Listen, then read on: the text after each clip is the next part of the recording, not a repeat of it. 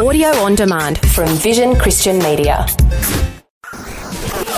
History Makers. In the late 18th century, William Wilberforce was converted. Almost single-handedly, he broke the shackles of slavery. People there were just totally different. We are looking at the footprint of God over the last 2,000 years. History Makers. Since the Roman legion destroyed Jerusalem in the year 70 A.D., the Jewish people have a nation of their own. And he said, well, no, Randy, we're not all just faking it. There's a living hope, and his name is Jesus.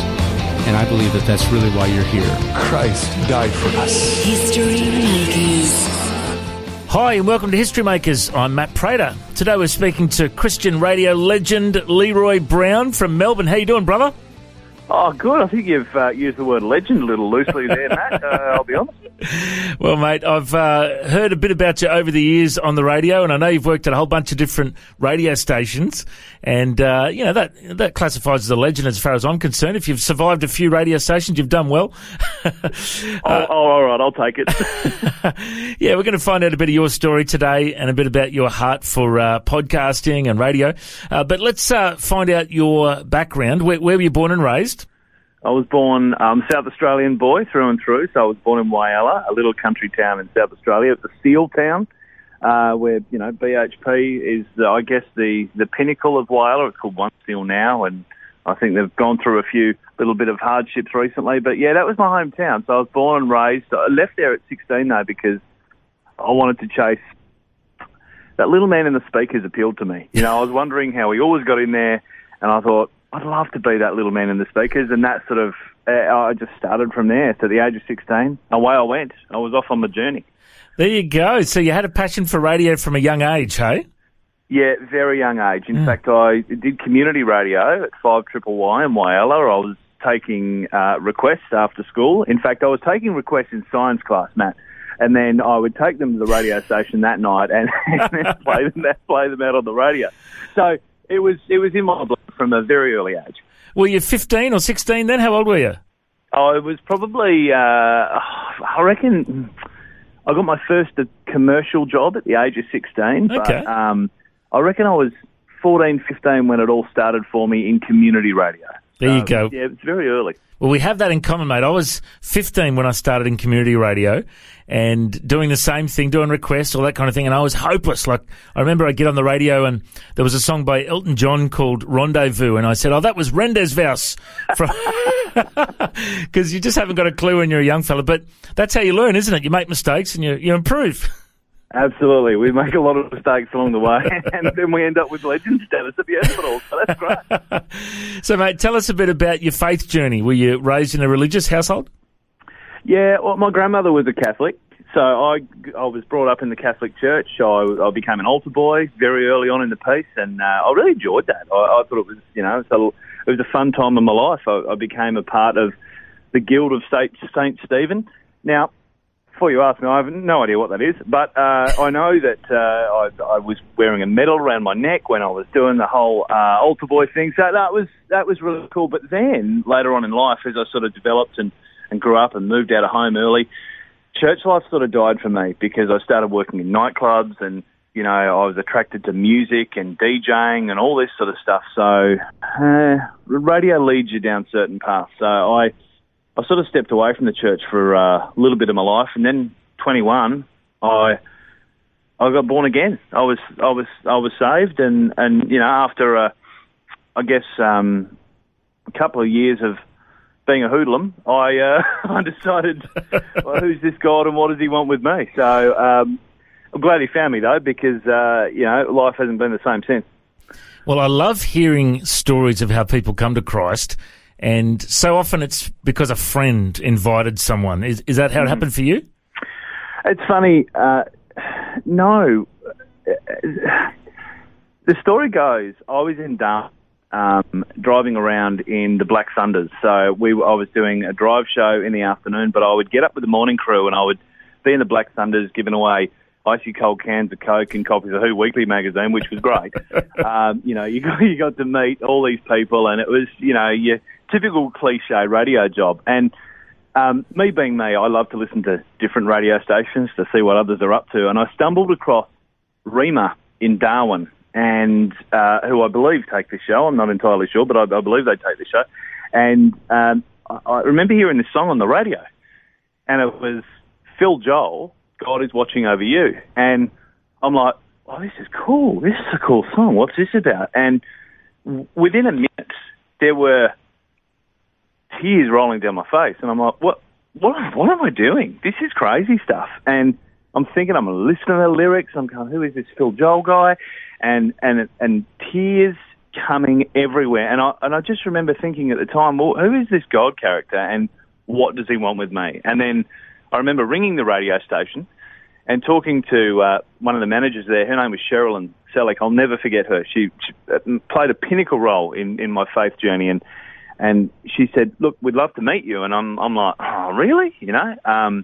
She goes, well, look, you're in a car at the moment. You're in tears. How about you come by at lunchtime today and we'll meet you? I said, look, better than that. How about you pop round my house tonight, because they lived in the same area as I did.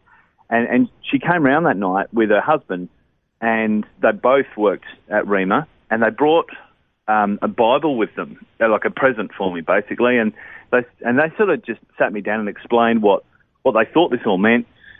And they gave me the Bible, and it was God's word for media professionals. And I'm like, oh, how cool is this? He's even written me a book. This is great.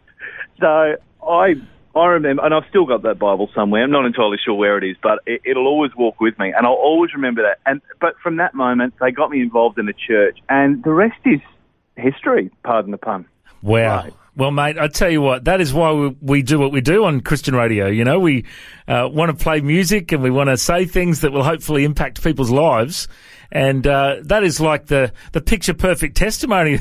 And now, full circle, you're working in Christian radio, exactly, sharing the same message. Exactly. And from that moment, I think that's why I wanted to do what I do, you know, and you know, I've worked in commercial radio. I've worked for your big networks. I've worked for your Triple M's. I've worked for your, you know, K-Rocks in Geelong, but nothing gives me more passion and drive than doing this for the kingdom. It's just, you play a 3-minute song, it makes a difference. You say a few words, they're not your words. They're what God is wanting to say to, you know, the listeners, and the difference you can make in Christian radio is just phenomenal. And, you know, the thing is, you never know who's going to listen. You never know who's going to tune in or stumble across a podcast or an interview or a song that you play. You never know how it's going to impact someone. But you just think of the growth of Christian radio over the years as well. Obviously, you've been in radio for a long time.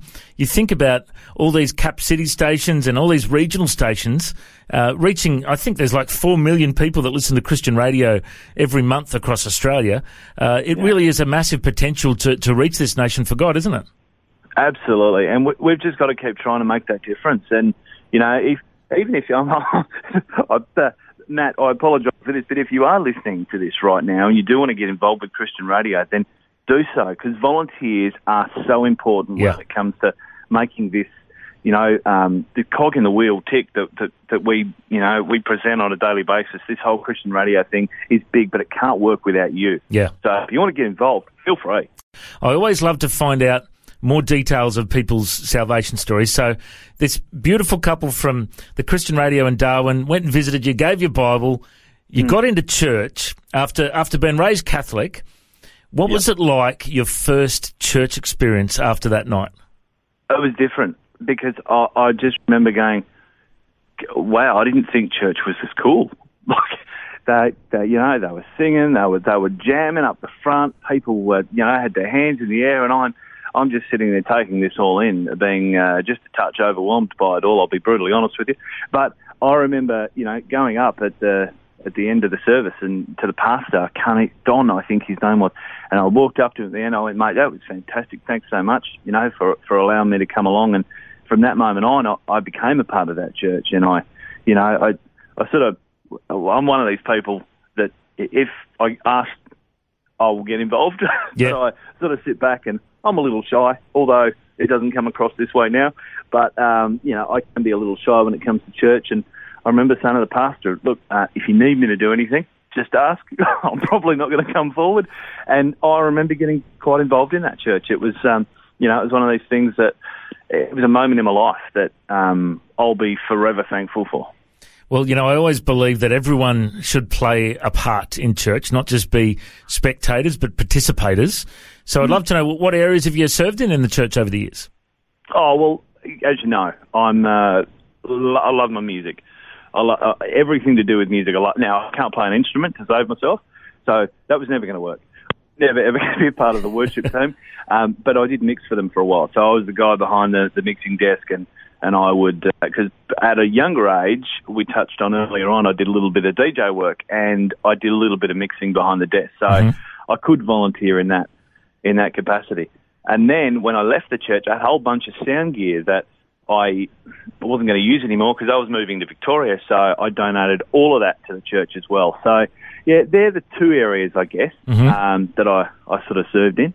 Now, I've just noticed your email address here is Leroy Brown Comedy. I didn't realise you had a comedy background. Is that something that you've dabbled in a bit over the years too?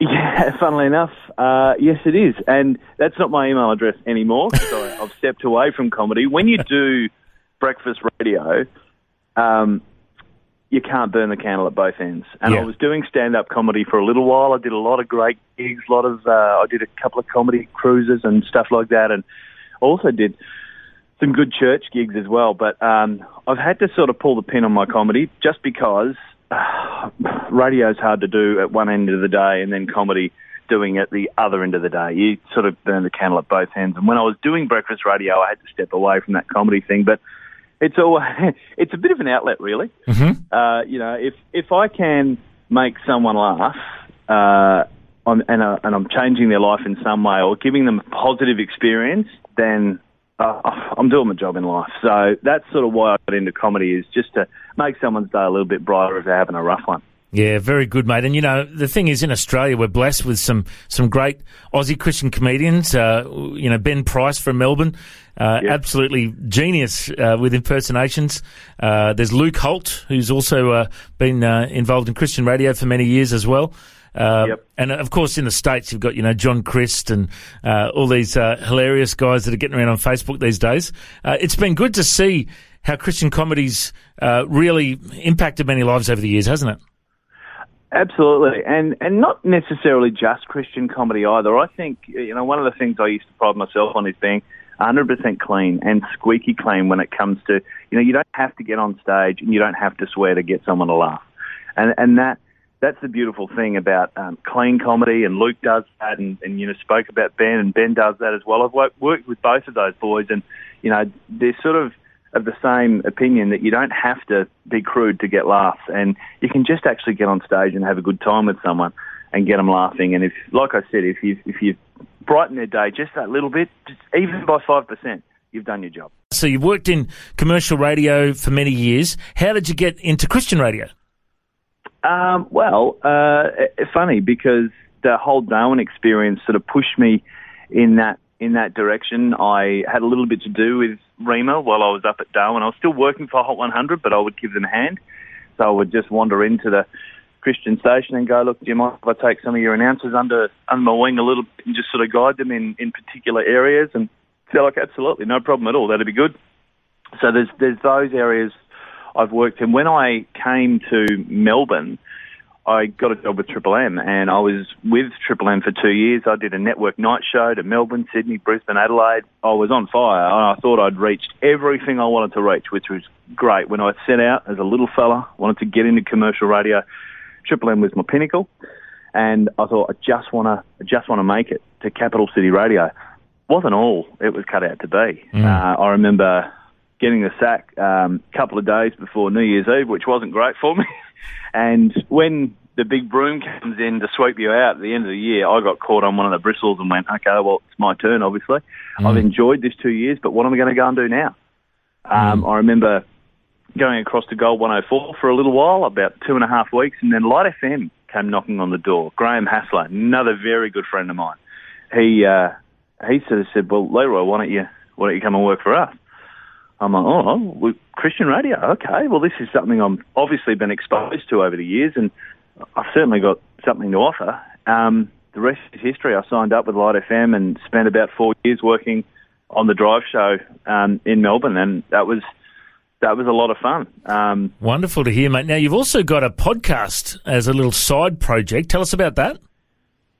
Yeah, Dad's World is a podcast that I'm pretty passionate about. It's on hold just at the moment, but it'll reinvent itself.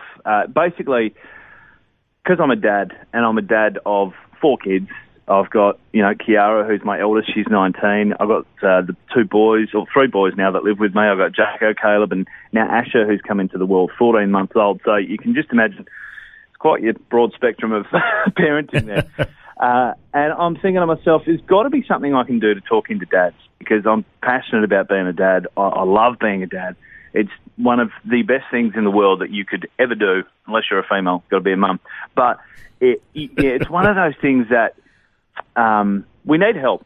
Being a parent doesn't have an instruction booklet, and I'm really hoping that this can be a bit of an instruction booklet just between the speakers, quite possibly, in the podcasting world, Dad's world, because it's just dads sharing their experiences and, some of the problems that they've faced. And I remember one story came in via Facebook, and I went to air with this. There was a young fella in Geelong who was picking his girl up from school, his young girl at school. In fact, no, he was dropping her off at school.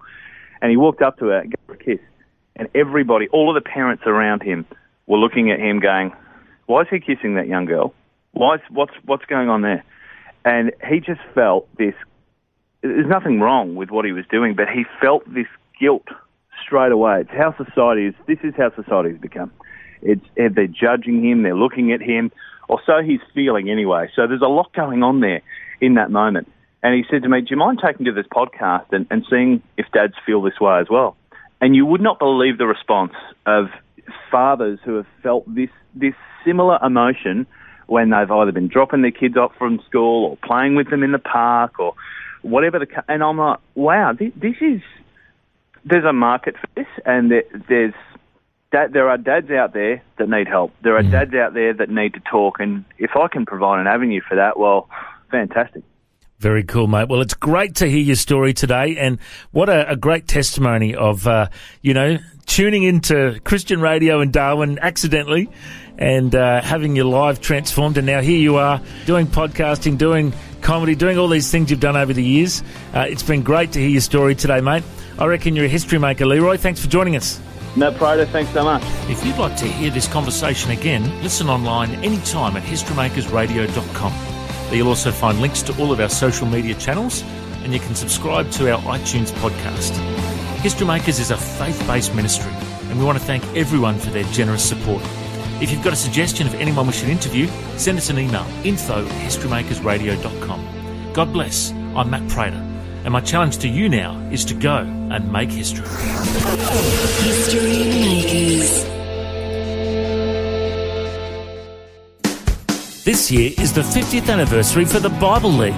They're celebrating all that God's done in their ministry, and they're praying into all that He's going to do in the next 50 years. Ephesians 3:20 says that God is able to do immeasurably more than all we ask or imagine, according to His power that's at work within us. To Him be the glory in the church and in Christ Jesus throughout all generations. If you'd like to support the Bible League as they reach the generations to come, go to bibleleague.com.au. Station sponsor. Thanks for taking time to listen to this audio on demand from Vision Christian Media. To find out more about us, go to vision.org.au.